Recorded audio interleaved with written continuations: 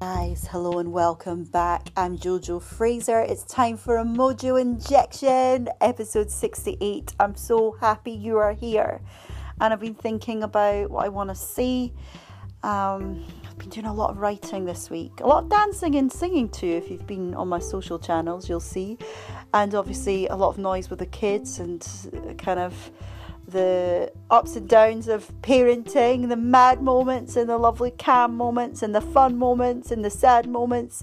But amongst all of the busyness, I have had time to be quiet. I prioritise this stuff.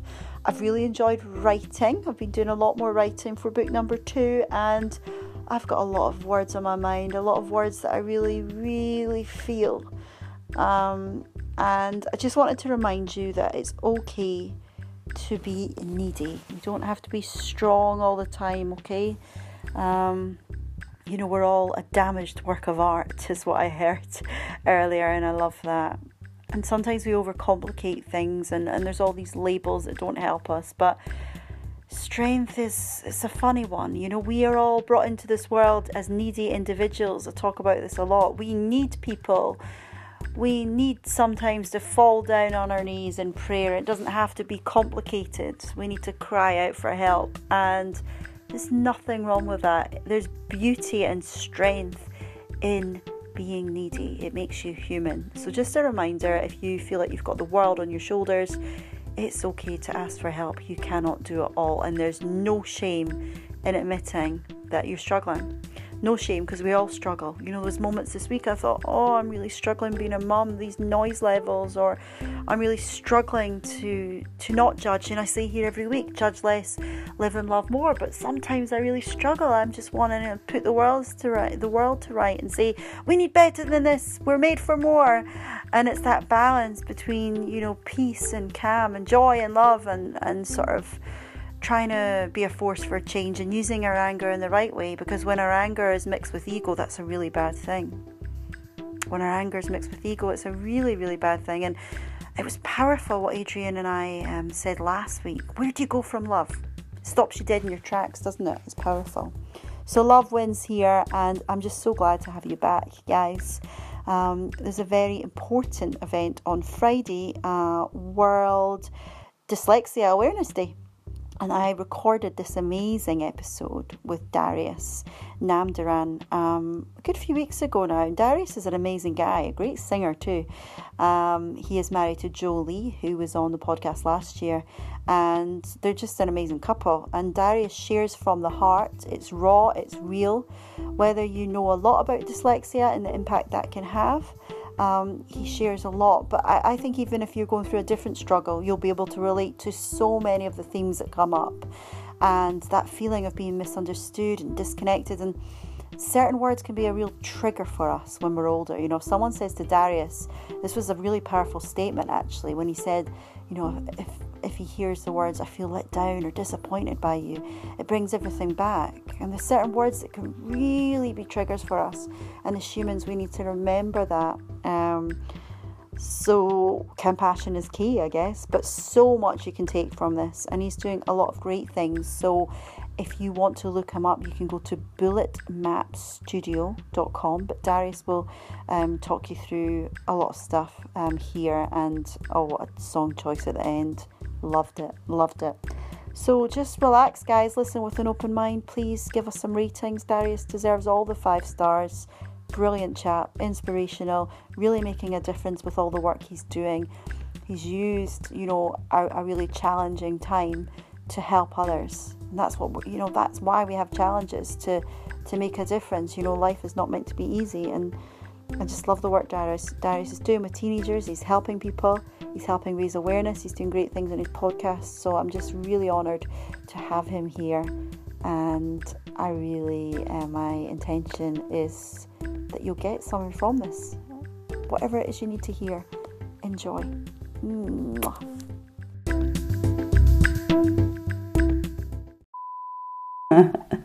Well, welcome. Thank you for being here. Oh, thanks for having me. We got here in the end. I was like, it'd be lovely to do this when Charlie's at school and I've got a really quiet camp. Not that I always recorded when he was here, but that thing where you're like, bye, freedom, quiet house to talk about these deep issues. And no, it's really good to have you here, so thank you. And you've got an amazing story. You're doing great work. So much I want to talk to you about, but I think it would be nice to go in with this sort of stats that we were discussing first, and then we'll talk about your story. So what's the latest research you found around our mental health and dyslexia and parents and kids? Well, the British Dyslexia Association just did a report with the All-Party Parliamentary Group for Dyslexia, and basically for politicians to understand if there's a link between how dyslexia is impacting the mental health and well-being of kids or not. Yeah. And, there's some really strong evidence. So they got about 1,500, 2,000 parents to write in surveys and so on. Wow. And the results, I'll read some of them out to you. I mean, it's quite staggering. So, like, some quotes. This report, stark reading, shows irrefutably that we need to do more to identify people with dyslexia sooner and support them to better reduce the emotional and mental health issues that were currently too prevalent. And it talks about kids who are,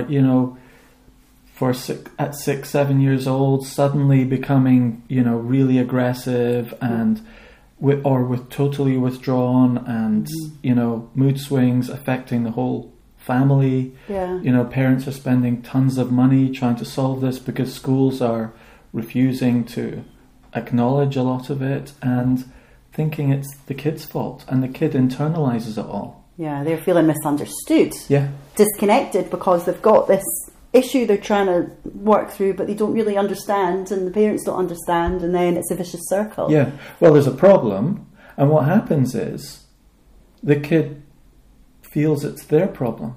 Yes. And when you think it's your problem and you can't do anything about it, the consequence is massive to your own emotional state, because you're like, I really am trying, Mum. I'm not being lazy. I really am trying, Mum. I'm not being careless. Yeah. And they're like, why are you like this? Why are you doing this? And you're like, Mum, I'm really trying. And the same then happens with the teacher. The teacher has a chat with the child in the class, and the child is very chatty and knows the subject really well, tells a great story, and they're like, right, write that down for me and put that into a story. And the kid writes 2 sentences, and the teacher goes, they must not care. That's carelessness. They can't be bothered. Yeah. They're being rebellious or whatever. But no, the kid's like lost. They don't know how to explain their thoughts. And they're like, or they do some rambly story that doesn't bear any resemblance to whatever they were saying to the teacher. And the teacher's like, oh, the kid's just throwing this off and doesn't care. Whereas they were probably up for 3 hours the night before trying to do their best for their teacher. Yeah. And so when you're trying to do the best for all the people around about you, and you get constantly negative feedback, well, what's the conclusion? Yeah. There must be something wrong with you. That's hard. Can you remember with your childhood thinking, I'm struggling and nobody understands me? Or tell us a bit more about...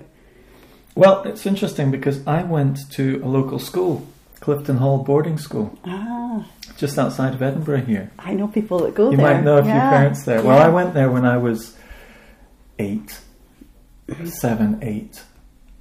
It was hell. Really? And it wasn't hell necessarily because of the school. It was it's a great school.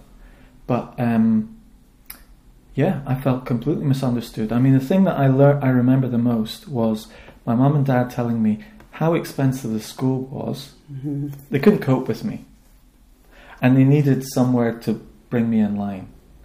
And how expensive the school was. And then when they came for the visiting days and so on, it was like, Darius, you need to pull up your socks. You need to keep trying. I'm like, I really am pulling up my socks, Mum. Sitting in the back of all these lessons, English lessons and things like that. And the teacher explaining something, and these kids all just kind of getting it, like writing English and grammar and punctuation and things like that. And I'm like, where do you put these dots? Why do they go there? And no one really explained it. And I think there's this dynamic in school where we rely on people being automatic thinkers. Mm-hmm. Eventually they'll just get it. But dyslexics aren't automatic thinkers. We're like manual cars compared to automatic cars. Yeah. You know, the driver tells the teacher, if you were all in driving school, the teacher would be saying, right, kids, take that stick in the middle of the car, push it forward and go into drive. And now let's concentrate on power and gas, go forward, stop, forward, stop. And this dyslexic's taking the stick, putting it into first instead, and they're just stalling all the time. Mm-hmm. They're like, I don't know what's wrong with my car, it just suddenly stopped. Yeah. When I braked. Because the teacher doesn't understand how a manual car works. Yeah. Do you know what I mean? Mm-hmm. And that's what it was like in school all the time. And I remember one geography teacher, he was amazing. Because you know those teachers who are really strict, mm-hmm. but really kind? Yeah. And that the children all absolutely loved. And we would all be really badly behaved in other classes, but in this class, you'd do it for him. It's amazing. Because he was strict and he cared. Yeah. Well, he watched me, and I remember doing maps, you know, and you had to ordnance survey maps, this mystery of red dots and lines and so on, and you had to have this project of getting one from one place to another on your map and understanding different things. It was a mystery to me. And then he stopped and he said, see this little red circle? Every time you see that red circle, it's always a train station. And I'm like, really? And he's like, yes. And see this little line here? That's always a road. And if you know that, you can get all sorts of places. I'm like, oh wow. And what happened was he systematically, carefully taught me every manual step from first gear to second gear to third gear to fourth gear. And I got it. Wow. And I was like, I love maps because I get them. Yeah. And so I had the bad side of it, you know, and some of the good side. My maths teacher was amazing. He said he saw my maths homework when I was in the junior school, and when we did homework, he would inspect and he would look at it and he said, Nom de Ron, you're going to be very good at maths when you grow up. I go, really, sir? Why? Because I was rubbish at everything. Bottom of the class for everything. The dunce, you know, literally. Stupid. You know, that's how I was viewed. When I was in my previous school, the head teacher pulled my parents in and basically said they thought I was retarded. Oh my goodness. And uneducatable. And actually, you know, now I've had my dyslexia assessment and I realise how intelligent I am compared to how they thought I was. Yeah. Well, this one teacher said, you're going to be very good. And I said, why? And he said, because you're lazy. And he said, the best mathematicians are lazy because they find the fastest way to get to the answer with a formula. And you're the type of person that does that, and that's exactly who I am. I want to find the fastest way to get to the result. Mm-hmm. Always have, still am. Does that make you lazy though? Well, it's a form of laziness. I can't tolerate wasting time. I can't tolerate messing around with inefficient systems. And it's a dyslexic trait, actually. I would argue it makes you productive, not lazy. Aye, yes. But in school, a teacher would say, oh, that's lazy because you've not followed the 5 different steps for the working out. I got the answer in one step. Well, you got the answer, that's what you want. Oh, no, I wanted to see all your working out. I'm like, what's the point of that? You know, you want the right answer? I gave you the right answer. Let's look at the next thing. Let's move on. And the teacher's like, oh, no, that's not education. Education is you doing all the steps that I said. Oh, interesting. I like it your way. Yeah. I guess it's different for every subject as well. But as you're saying, with something like maths, there is an answer. And if you can get there quicker, what's the issue? And with an English essay, it's like, you know, write an essay on where you went on holiday. I went on holiday to the Mull of Kintyre at Portban Caravan Site. Full stop. Job done. That's what you wanted. Tell us more. Well, how much more? You know, define it. You know, tell me exactly what you want. Yeah. Rather than this kind of vague, eventually they'll get it. Eventually they'll know. Yeah. Tell me what you want. Tell me how to do it, and then I'll do it. So with this map, what happened from there? With this Ordnance Survey map? At school. Like, what was... Oh, that was just a small beginning of my love of maps, I suppose, because you can organise everything visually without words. Yeah. Pictures are my best friend. And I was just at the bottom of every class in school until I was 14. Mm-hmm. I think I was even kept back a year. A lot of my memory of school is blanked out because it was just so horrible. Yeah. And sometimes when I'm teaching the children in my business, and I'm telling them about dyslexia, it just brings back a lot of it. I cry a lot. I can imagine. On YouTube, you can see me. On Facebook, you can see me cry sometimes, and with the kids and so on. And a lot of the parents cry.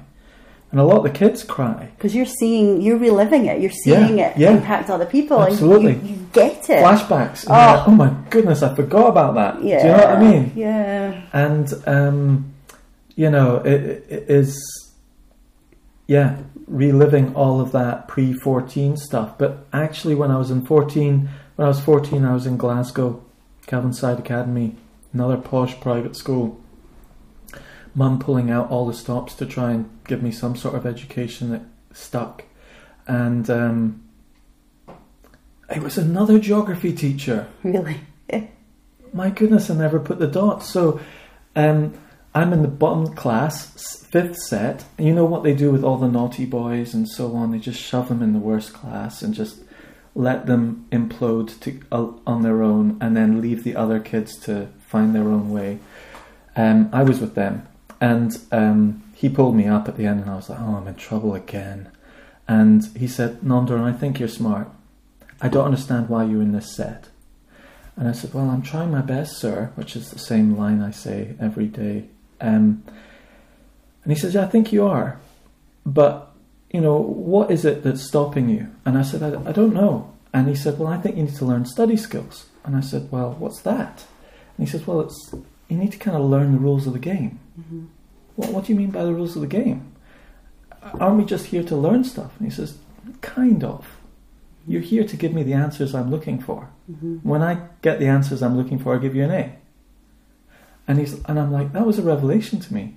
I really thought we were at school to really understand the subject. So I'm in physics thinking about the substance of gravity when I'm 15 years old. And I was telling him this, and he was like, Darius, we don't know what the substance of gravity is yet. That we don't even look at that until we're at PhD. Mm-hmm.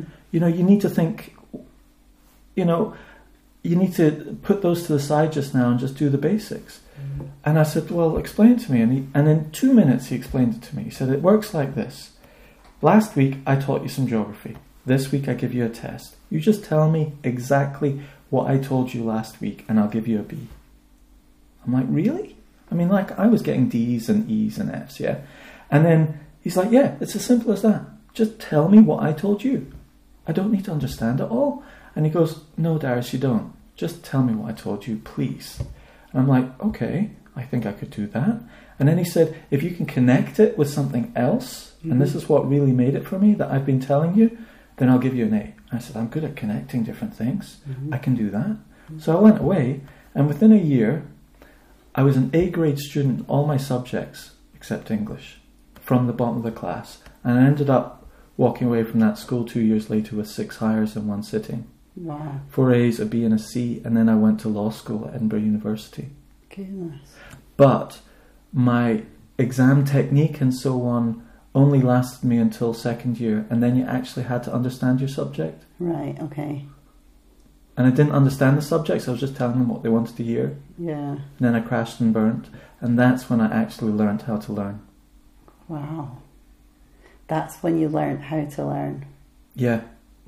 I love learning, but that's when I really learned how to learn.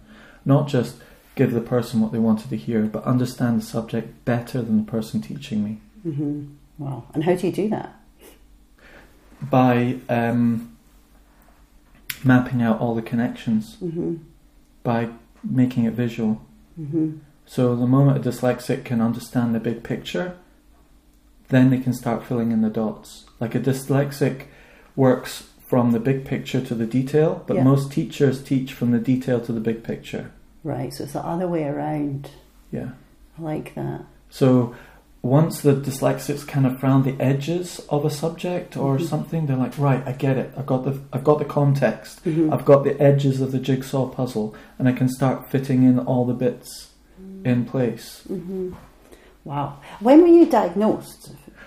Actually, the second time I went to uni, I was 35 years old. I sort of started being successful in work, so I decided, right, I'll go part-time and then I'll go to university again. And I couldn't believe it. It was only like 10 years ago. And I thought, oh, it's going to be great. People will be typing essays now at exams in university, you know, because we're in the 21st century, you know. Yeah. I was like, what? You still handwrite exams? Yeah. And they're like, yeah. And I'm like, but everyone types. That's the real world. And they're like, no, everyone handwrites exams. I can't handwrite an exam. I had to write apologies at the end of my exams. At the end of every exam paper of mine, I would write at the end, "Dear examiner, I'm really sorry for my bad handwriting, for my bad spelling. I really do care. But, you know, I had to write it like this to get everything down. Please bear with me." And were they kind to you? Well, I've no idea. I got A's. Oh, wow. Everyone start doing that.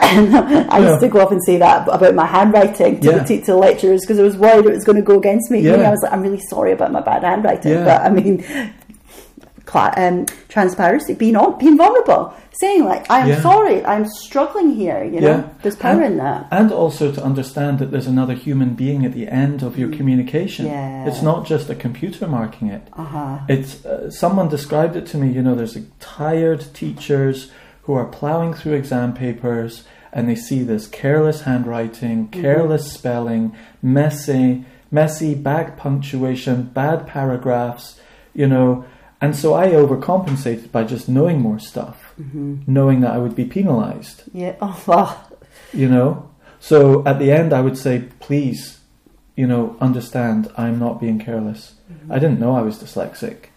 So how was it actually spotted? Okay, so I went, they said, well, you need to become identified as dyslexia and be categorised as disabled for us to then be able to give you a computer in your exam. And if you're not that, you can't have a computer, you're just going to have to do messy handwriting. So I was like, well, I might be mildly dyslexic, so let's just chance our arm. So I went in, chanced my arm, got paid 500 quid for a dyslexia assessment, and 3 hours later, the woman was like, yeah, you're dyslexic. And I'm like, well, okay, I'm mildly dyslexic. She says, no, Darius, this isn't just about you getting keyboard for your exam. You're moderately dyslexic. This is significantly affecting the way you're learning. I'm like, really?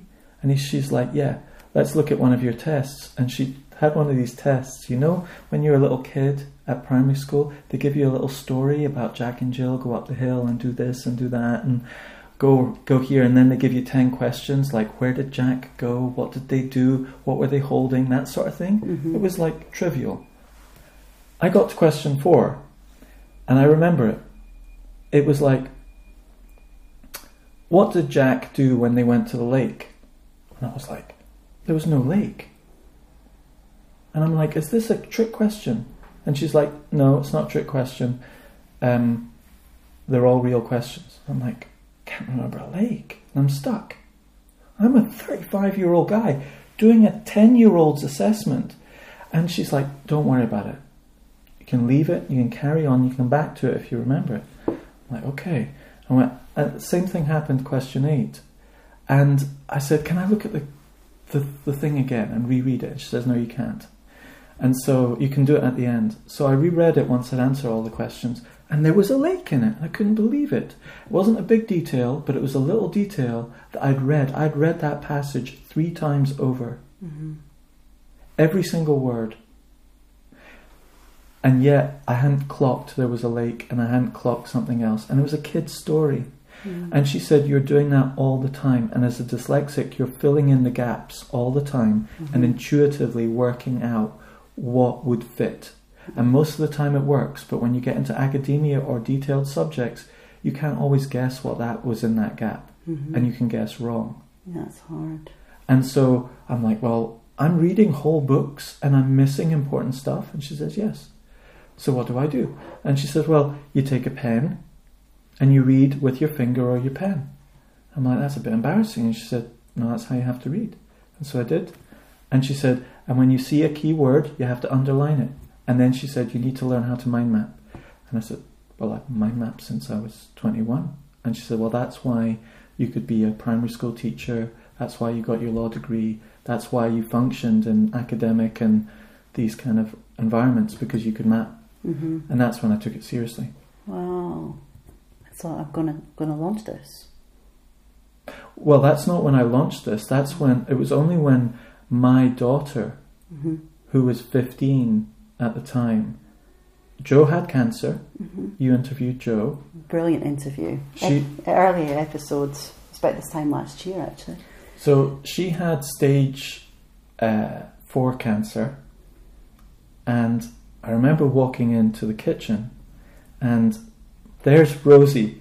She'd just done her prelims, and she had like her results written down, and I don't know if she had them written down, but she was standing there in the kitchen, and I said, how did it go? And she said, Dad, I got a D in biology. And this is an A grade student, mm-hmm. all the way through school. And we had been seeing her heading towards the rocks study-wise, because she couldn't organise her own thoughts. Mm. And I said, you know, you need study skills. And she said, I've got it, Dad. We do spider diagramming at school. We do this. I've got it covered, etc. She got the D. And I said, look, I'll help you do it. And she said, really, Dad? Can you really do that? You know, because Mum's in hospital, you know, life's gone pear-shaped and Rosie's desperate, and this meant something to her. Do you know what I mean? Mm. And we're like, look, it doesn't matter what grades you get, but if it's important to you, it's important to us. Mm-hmm. If it's unimportant to you, quite frankly, it's unimportant to us, because we know you'll make it in life one way or another. But it was important to her. That's when I decided to start teaching her to map, but it wasn't easy. Mm. Because I thought, oh, so you just do this, you just do that. I'll show it to you. We'll spend a weekend. We'll have it nailed. You'll have your study skills. And she's like, she doesn't get it. And I'm like, what don't you get? And she's like, no, I don't get it, Dad. And so on. And she got stressed and anxious, and she started shouting at me. And I'm like, I'm trying, you know, all sorts of emotions start to come up. Mm-hmm. And you start to realise that, you know, we've internalized stuff as kids, mm-hmm. quietly, you know. So I think what kids tend to do is they either blow up, you know, explode out the way, or they withdraw in the way as a defensive mechanism. I wonder what dictates which way. Well, I think boys tend to explode more and girls tend to go in. There's definitely some correlation with that. I don't know. I think a lot of it's to do with personality mm-hmm. type. You know, certain personalities that just draw in and others go aggressive. It's kind of like fight, flight, mm-hmm. or what is it? Freeze, fight, or flight. Mm-hmm. You know, you've got kind of three main, you know, responses to a sort of crisis situation. Uh-huh. And so some people fight. Uh-huh. And some people really withdraw. Yeah. And other people just freeze. Mm-hmm. Yeah, it's interesting, isn't it? And I saw that what she had done was withdraw. Okay. And then when we started to dig into it, she started to fight. Right, okay. You know? Just barriers up. Mm. And then I realised that, you know, dyslexic kids need more than just taught a system of reading or a system of studying. Mm-hmm. They need to connect with other dyslexics because they all feel isolated. Mm-hmm. And it's this isolation that is so hard for people. I think if you feel isolated, then you can't deal with your stuff. And I think that's where the mental health stats are coming in. You know, I've been doing so much research about connection lately, and and how that impacts our mental health. So, for example, my daddy lost his eyesight when he was 19. So to have that freedom taken from you, you're going to feel lonely, you're going to feel isolated, you need a community. And I said to him recently, Dad, what would you do if you could go back in time? What would your career be? And he said, I would help people with visual impairments. You know, that's what he would want to do.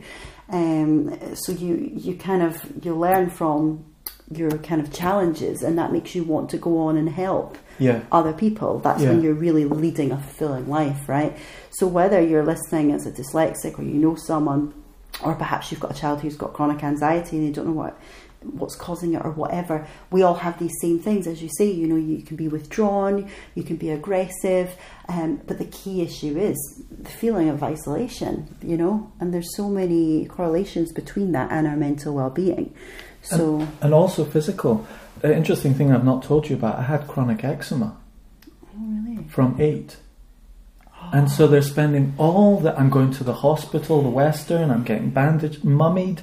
You know, I would walk into school with white cloths over my face with, you know, eye holes and stuff like that. And, you know, the statistics from this report is 50% of dyslexic kids have experienced bullying because of dyslexia, for example. Kids can be cruel. Yeah, I mean, you're stupid. You know, that is it. You're stupid. You know, we've all experienced that. And the thing is, you can push back against stupid. But when you feel you really are stupid, it's really hard to push back. That is hard, because we all want to be accepted and we all want to be understood. And if you know, I don't believe anyone's stupid. I believe we all have challenges, and some have more with certain areas, as we're discussing. But yeah, I don't. There's I a mean, range. you're clearly very intelligent. There's a range, but one of the things with dyslexia is they're more intelligent than their writing makes them appear. Yes, yeah. When you start speaking to them, then their real intelligence starts coming out. Yeah. Because they're speaking a language they understand. They're not native writers.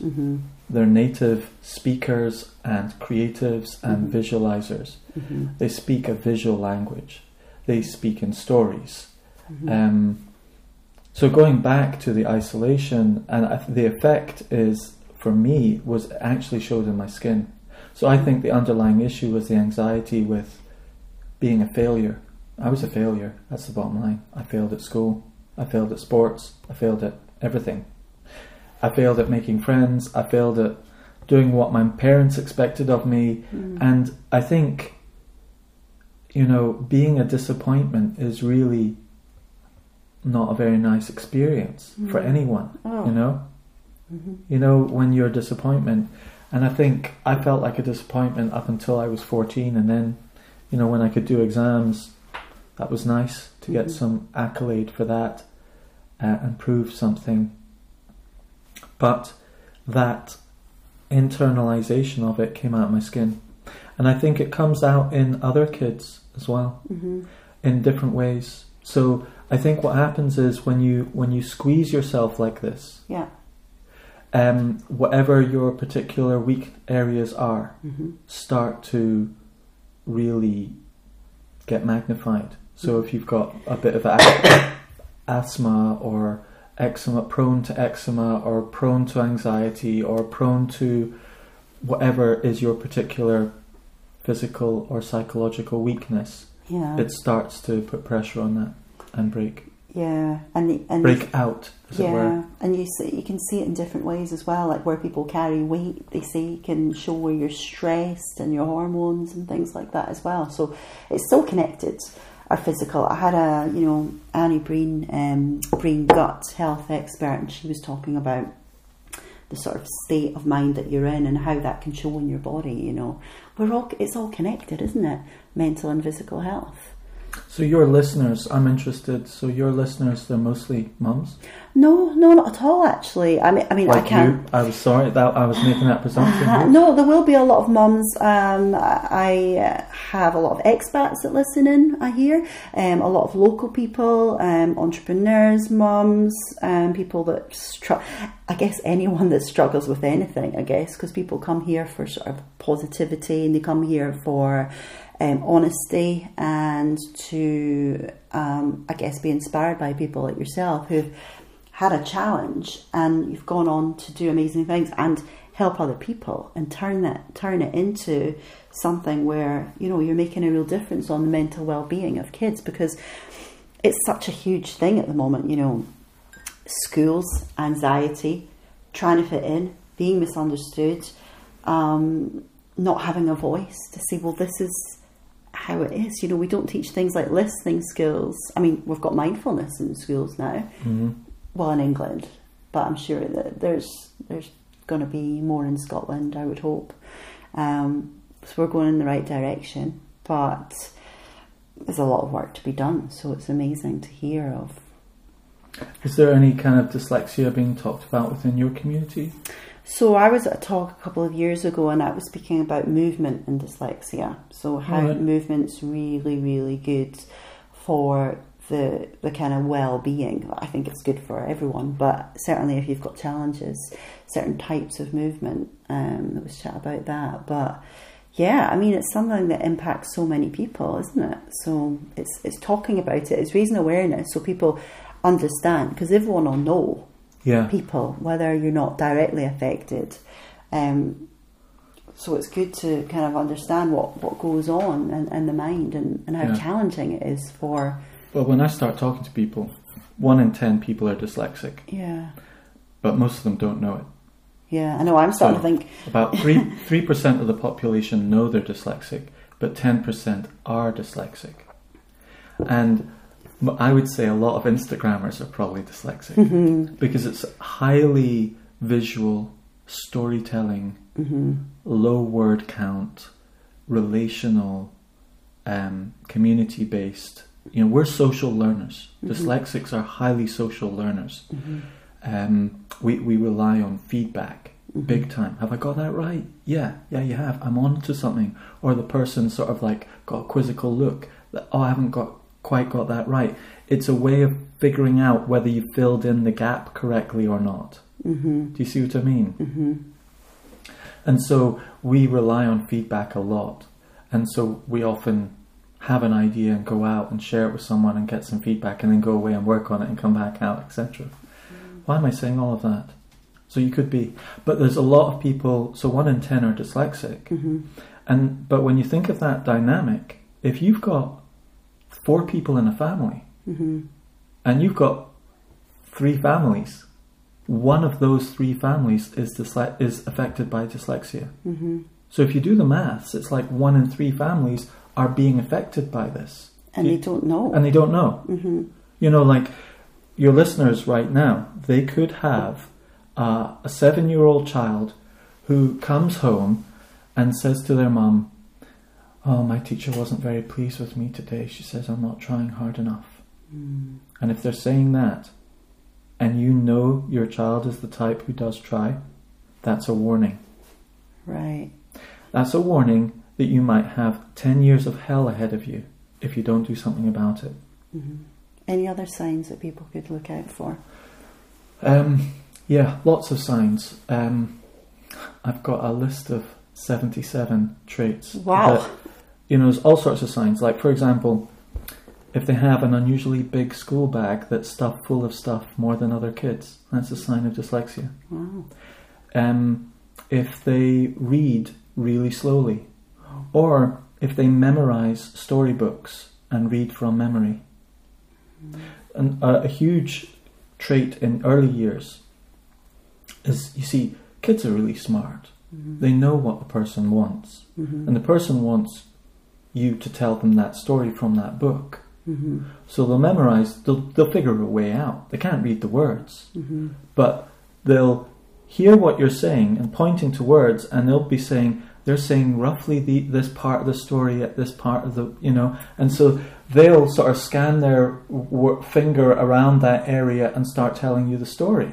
Yeah. And so there's some parents who, what they do is they flip over 2 pages by accident, and their child is telling the story of the page before. Right, to test.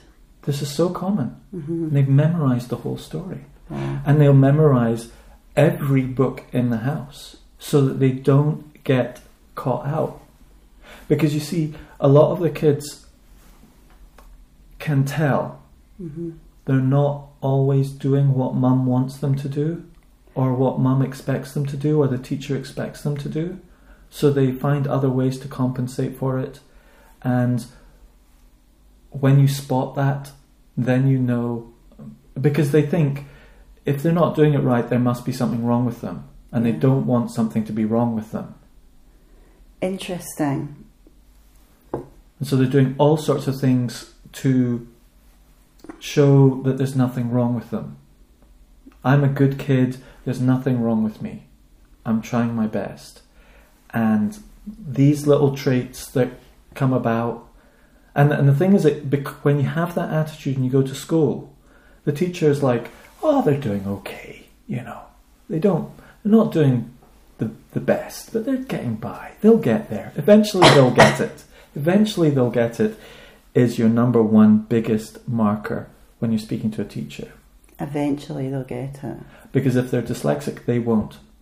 They'll not get the reading. They'll be faking it and faking it and faking it, and then they're 8 years old, and you're like, can you not read this new storybook? No, I can't, Mum. And then perhaps the parents start to blame themselves. Oh, I've not done enough homework with you. Absolutely. So you've not done enough reading. Yeah. Oh my goodness, that happens all the time. Parents think, well, you need to read more with your child. You're like, oh no. Oh. And the guilt. I mean, you should read one of the quotes from one of the parents in this report said, I feel I've failed my child by placing him in the education system that doesn't cater for him. You know, and later on that same mum, another mum in some of the quotes, it's heartbreaking. Like, let me just find this quote. The fact that I have to send my son into a school every day by law that will not help him, I feel guilty every single day. I feel I've failed my child by placing him in the education system that doesn't cater for him. So if it's 1 in 10, yeah, what can schools do to make things better for children and parents? Well,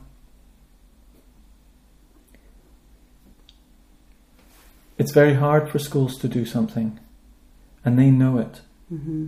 First of all, it's very expensive.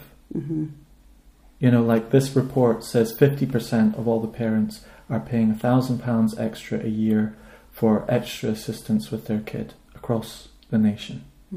That's like the best part of £250 million a year, or nearly £500 million a year on extra tuition for these kids. Wow. And most of them are hoping and guessing that something might work.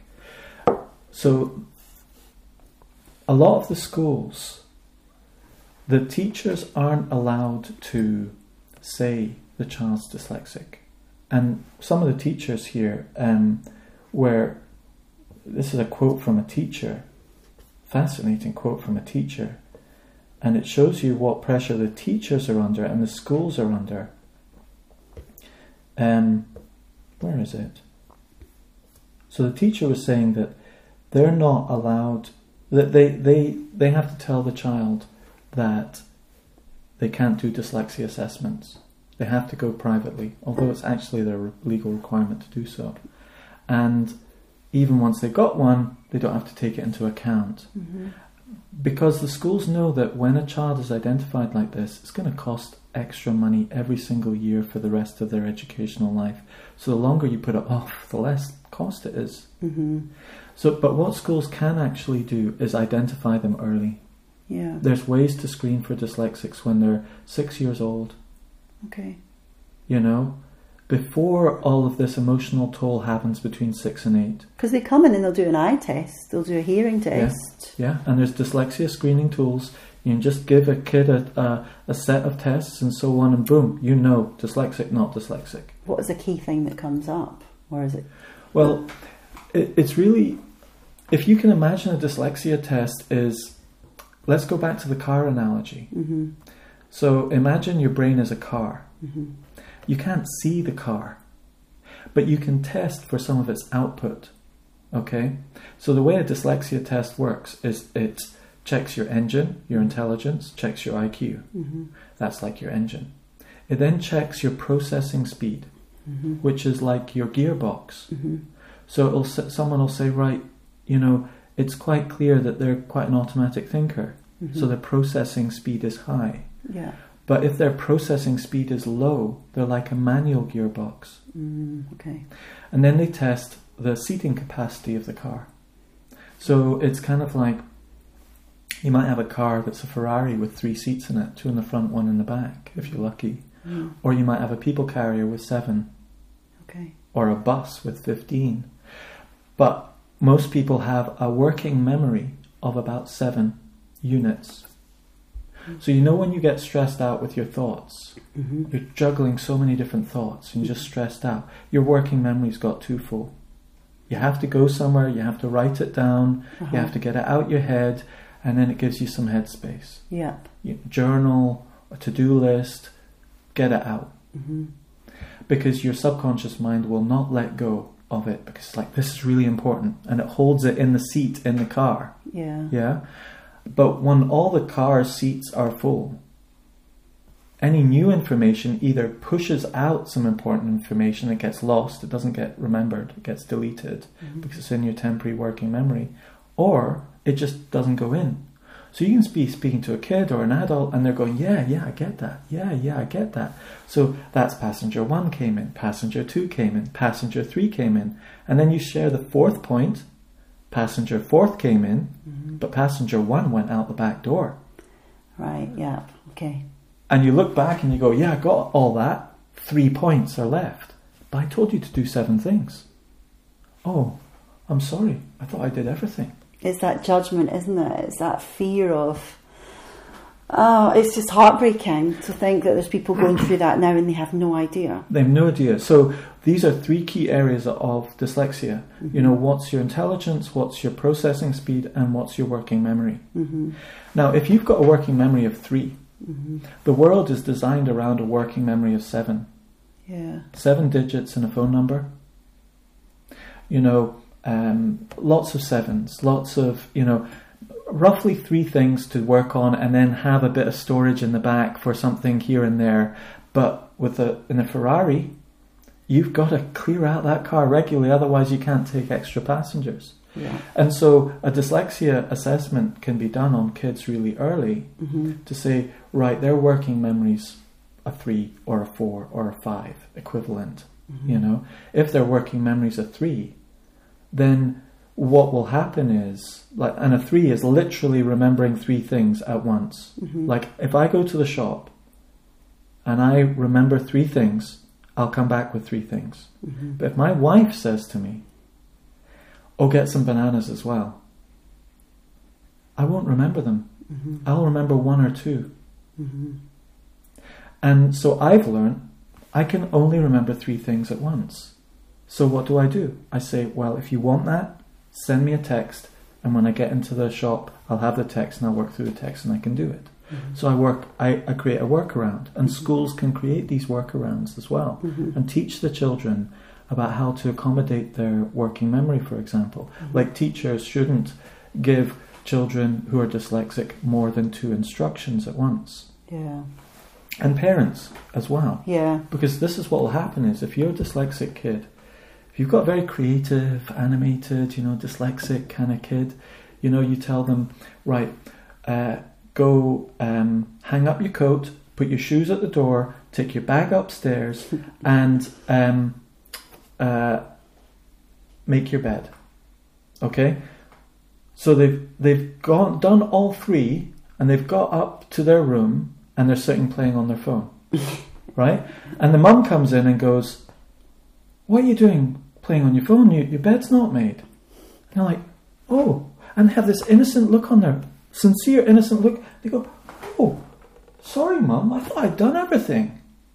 And they really believe they've done everything. That's hard, isn't it? And the mum's like, what?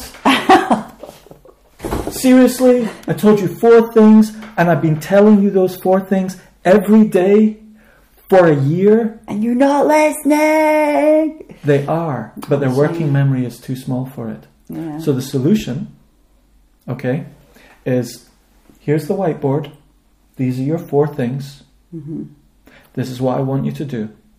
I want you to go to the first thing, and then I want you to come back to the whiteboard. And then pick one other, go and do it, and come back to the whiteboard. You're only using 2 seats in the car. So it allows the child to think about one other thing that they're interested in while they're doing those boring things in their working memory. Looking forward to playing Fortnite, but I have to go and get my shoes done. Right, I've done my shoes. I go back to the whiteboard. Fortnite, I'll try this and I'll try that, And then, oh yeah, whiteboard, right, my bag. Yeah, okay, bag. And the job gets done. What if you don't care about housework? Well, okay, then it really comes down to motivation. Yeah. Yeah? And then you can really start teaching about character. Yeah. But if you haven't dealt with the physical limitations of their working memory first, you start thinking it's about character. Yeah. And you can keep thinking it's about character for another 5 years until they're 12. And then the kid starts thinking it's about their character, but it's not. They need a whiteboard, and you need to tell them what to do and write it down, and they can work through it and go, Mum, are you going to be happy when I've done those 4 things? Yes. I'll do those 4 things, get off my back, and then I can play Fortnite? Yes. Okay, I'll do that. Because it's very easy for those stories to be carried on. You don't listen, you're lazy, these labels that we give. Yeah. And it's so often people are misunderstood, and this is a prime example of it, isn't it? Yeah, you've got a bad attitude, you've got bad character, you're not motivated in life, and they're like, I'm really trying.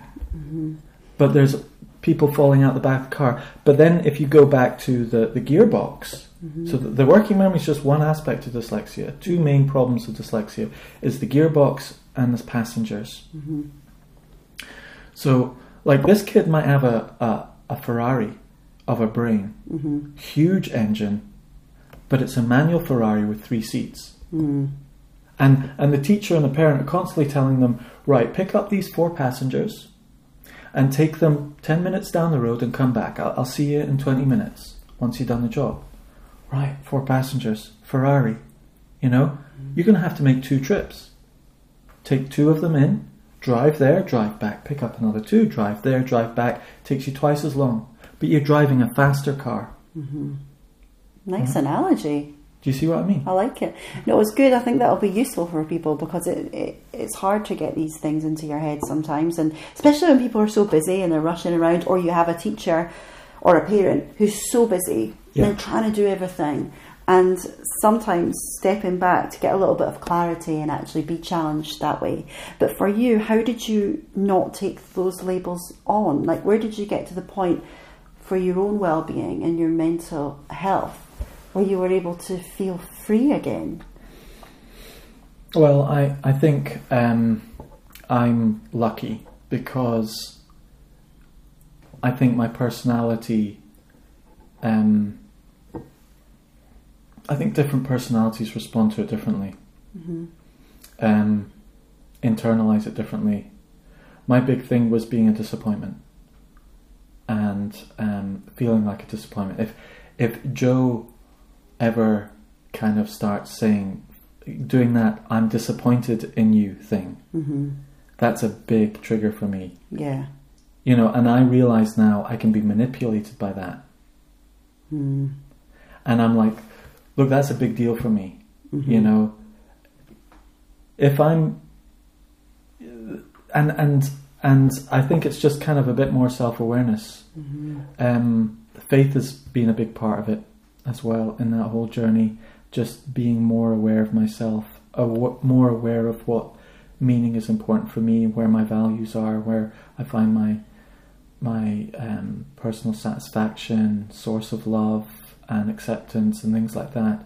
That a lot of that happened when I was 21, and that was important for me. Were you raised in a Christian home, or? No, I was raised in a Zoroastrian home. Oh. My dad was Zoroastrian. He became a Christian when I was 14. I totally made fun of him. Well, that's the thing, it's labels, because the word Christian to me, it's not, the labels, the connotations, you think judgment, because Jesus, absolute legend, loves Jesus. Yeah. struggle with Christianity. Yeah. I don't. I struggled with Christianity from the first day. Yeah. Like it was kind of like when I had this spiritual encounter. I had a spiritual encounter, and over a process of time, not just like I saw some light. I was kind of like, oh no, seriously, why can't it be Buddhism? You know, like why can't you be Buddha? What? Because that's cool. Yeah. I mean, and you know, and I was like, for years, it was just kind of like, oh God, do I have to associate myself with these people? You know, seriously? And, you know, I still sometimes struggle with that. And the strangest thing was that I ended up, in spite of myself, you know, when you have some sort of personal discovery and epiphany and so on, lots of different times it happens, and you think, oh, I discovered this, and this is just me who's discovered this incredible epiphany. I don't know, maybe in psychology or understanding people or spiritual or science or whatever, and then you meet other people who have had exactly the same epiphany. No, you can't have had that as an epiphany because this is mine. And you realise, no, there's lots of other people. And you go, really? And you're one of those Christians? Yeah, it's been a challenge. It is hard. Still is. But what I loved about sorry, go on. No, I have a love-hate, not hate. I have a organised religion isn't the spokesperson for Christ. Yes. It just shouts louder. There are thousands, millions of people who are living a life of faith that is reflected in the way they love their neighbour and love God, in the way they live and work.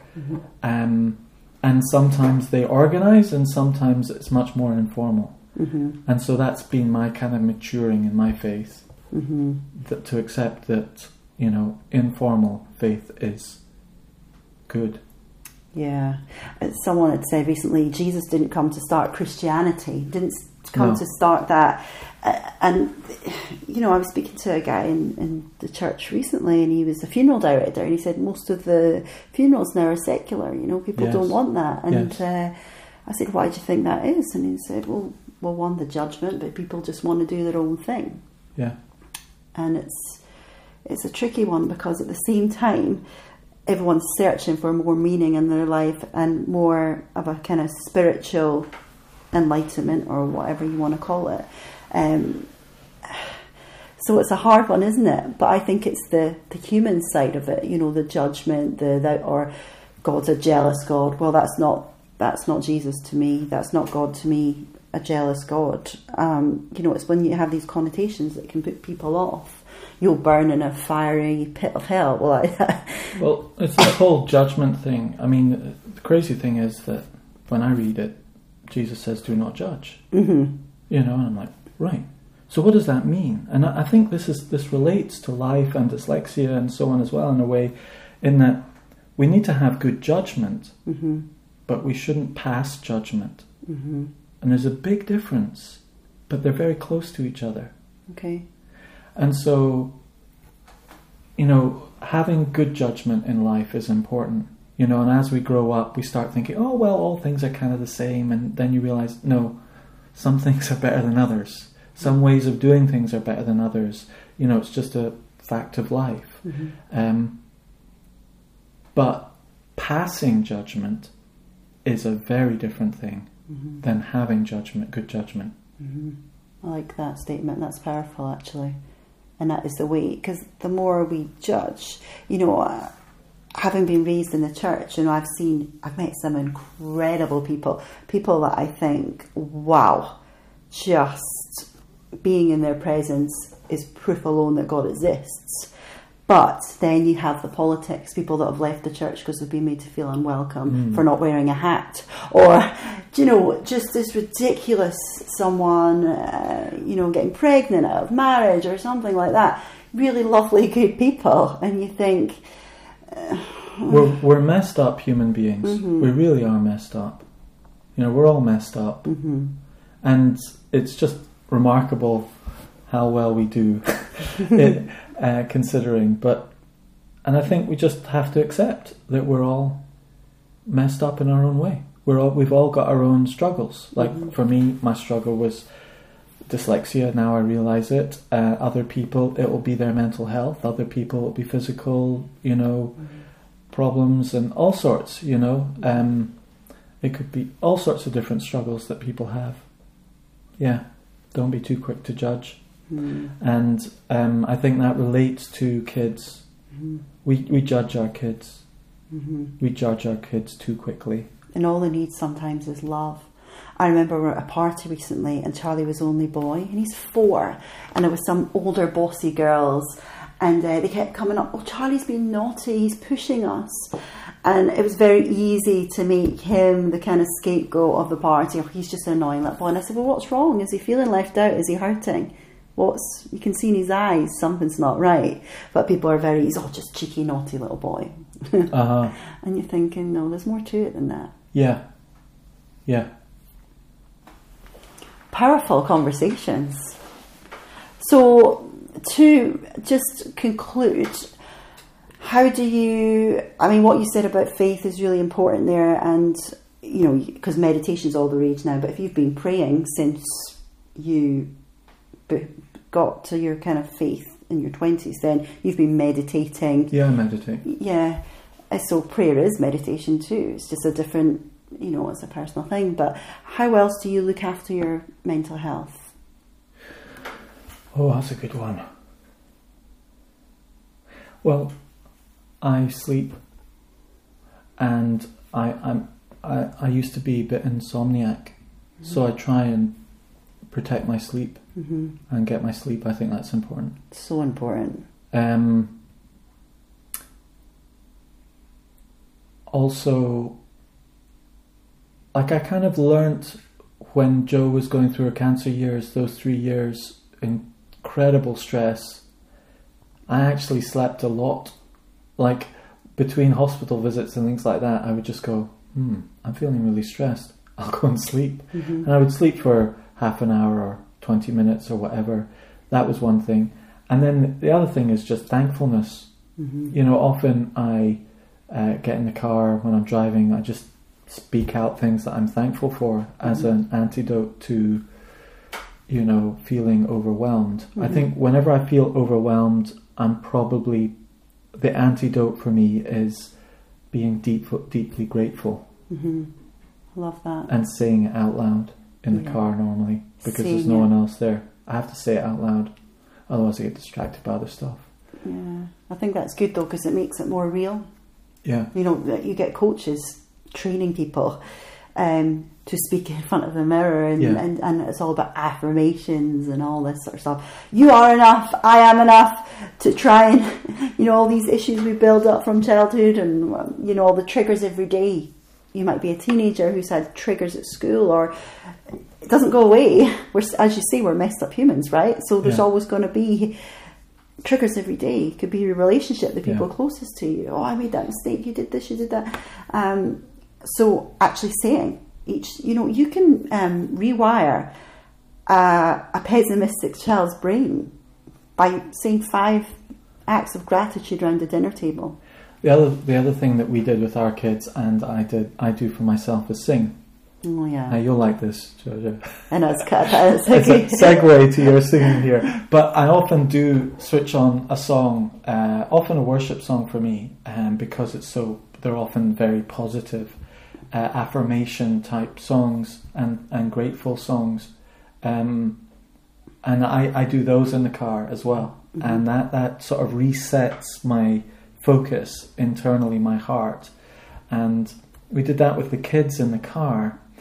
we were very deliberate about what songs we sang, and we would sing certain songs in the car, all sorts of different kinds of songs. The kids still remember them, and they became like anthems in the car. We'd all sing them on the way to school or the way back, and it just kind of got them in a mindset and pre-framed them for the day or for coming into school. So we often used certain songs to pre-frame. Do you know what I mean by pre-framing? Yeah, I love that. We're huge on that actually as a family, and so important. And they do that in Bonnie's school actually. Assembly Day, they have things like, you know, A Million Dreams, Keeping Me Awake, and you know, really positive songs, and you know, about picking yourself up, building resilience, and things like that. What's your favourite worship song actually? I don't know.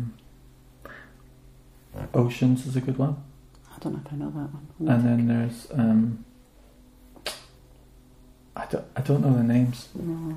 I just have them on my playlist. It's part of my dyslexia. I'm terrible at remembering things. You can send me some. Okay. And there's some. I was at a funeral at the start of the year, and it was a guy, Robert Field, who was the most amazing Christian man I've met in my life. And if you were totally against Christianity and you met him, you would be like, well, who is this man? And one of the songs we sang at his funeral was "It Is Well With My Soul." Oh yeah. And I had goose pimples just singing that, but just amazing. Well, for me, life is about love, and you know, I regard the Creator, God, as the source of love, pure love, and we're just gradually discovering what love really is, and all this kind of judgment and all this kind of stuff. You know, what is love? I mean, there's different kinds of love, and we could go into some. I'm not into necessarily talking about theology and all of that jazz, but a parent's love looks out for the well-being of their child, and sometimes love is determined, and it's like, I need you to know that is not good for you. I don't know how I'm going to show you that. I'm going to help you discover that. But there are some things that are good for kids and some things that are great for kids. And they need to learn that, and we need to accept that as parents. And that's a form of love. And that's a really hard love. We're really very happy about the warm and squishy and accepting love. But there is a love that rejects what harms our kids.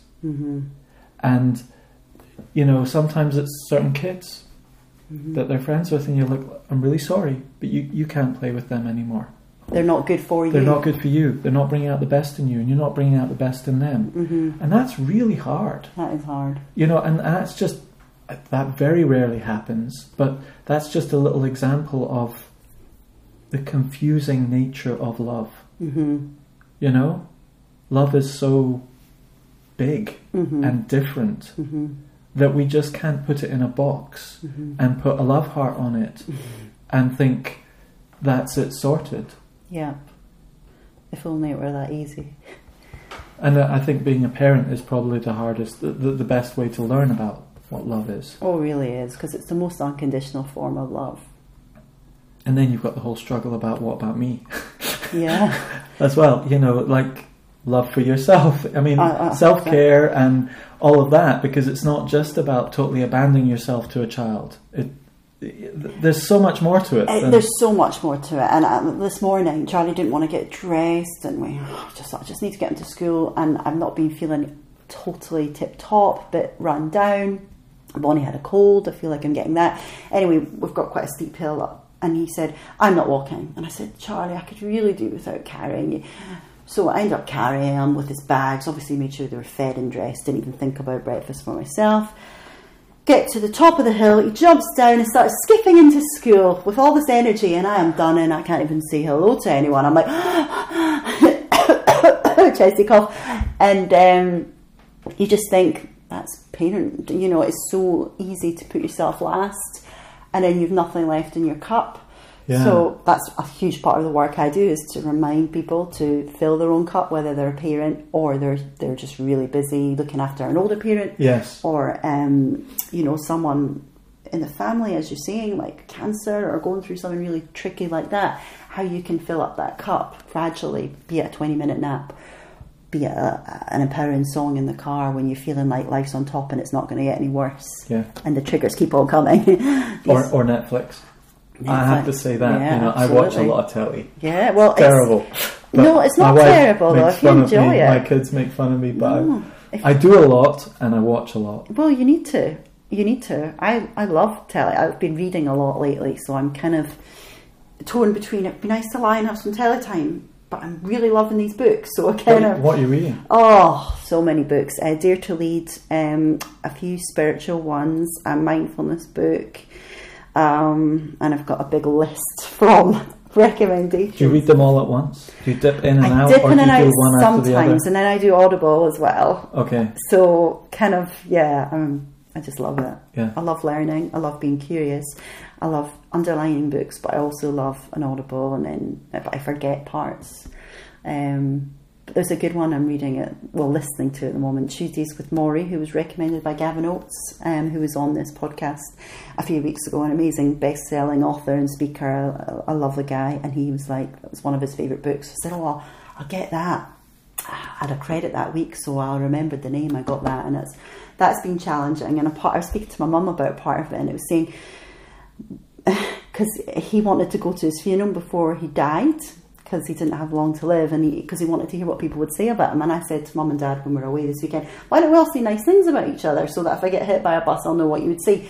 And my mum's like quite a no person, and I'm this annoying yes person. She's like, that's an awful idea, what a horrible game. And I was like, no, but I don't mean we're going to die, but I just mean, isn't it really nice to say what we all really love about each other, to build each other up?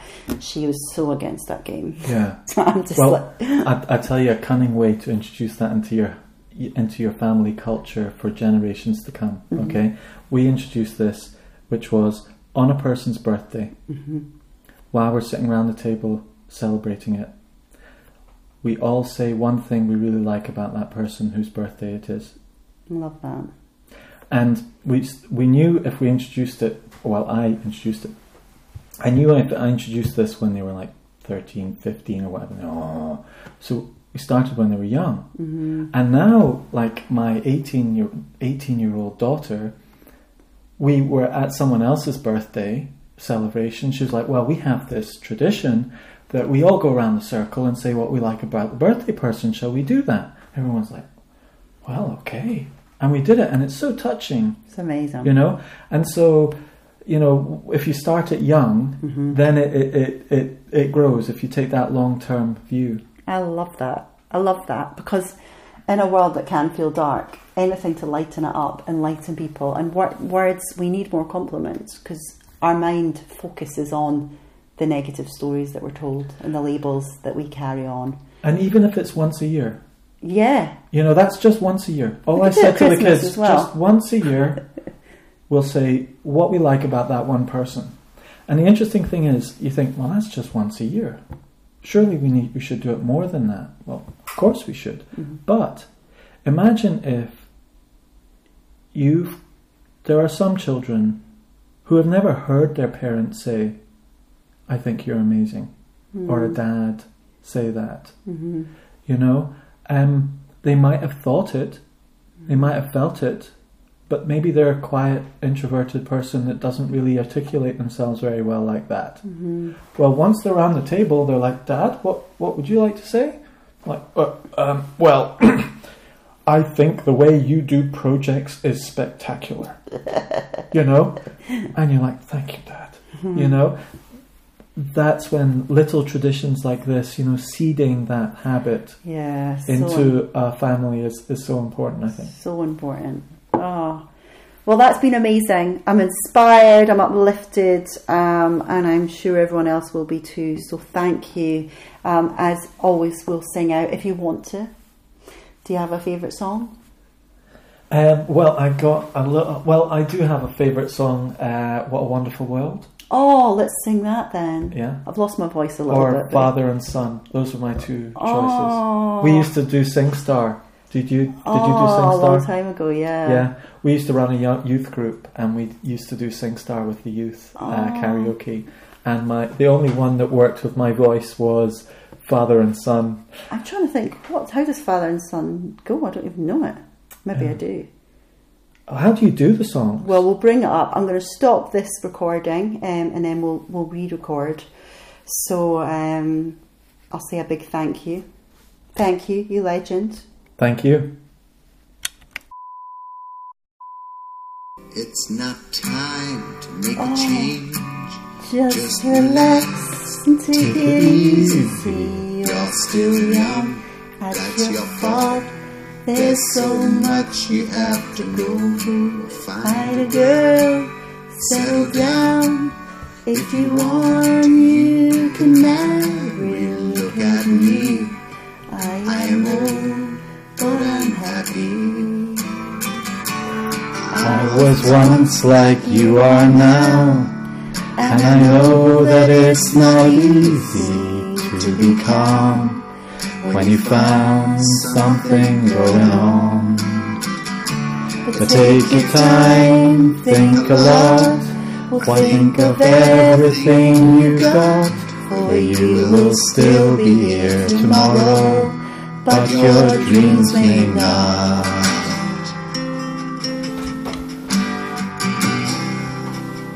How can I try to explain? When I do, he turns away again. It's always been the same old story. From the moment I could talk, I was always to listen. Now there's a way, and I know that I have to go away. I know I have to go away. Great voice, Darius. Darius, are you related to the singer? No, I used to play with him actually. He's Iranian. Oh, my goodness. Glasgow. No way. When our parents used to play bridge. No way. Oh well.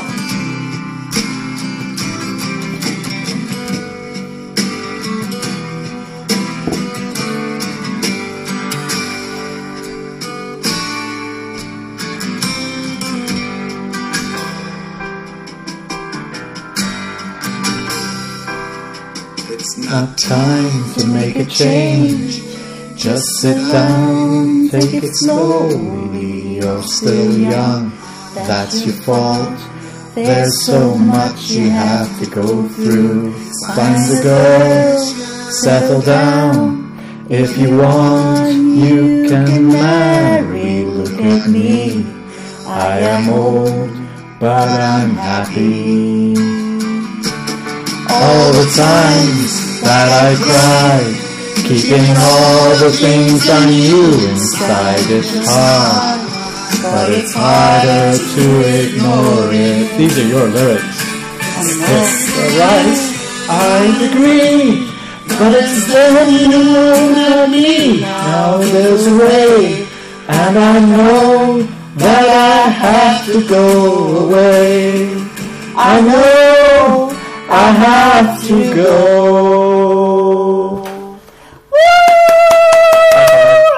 You're awesome.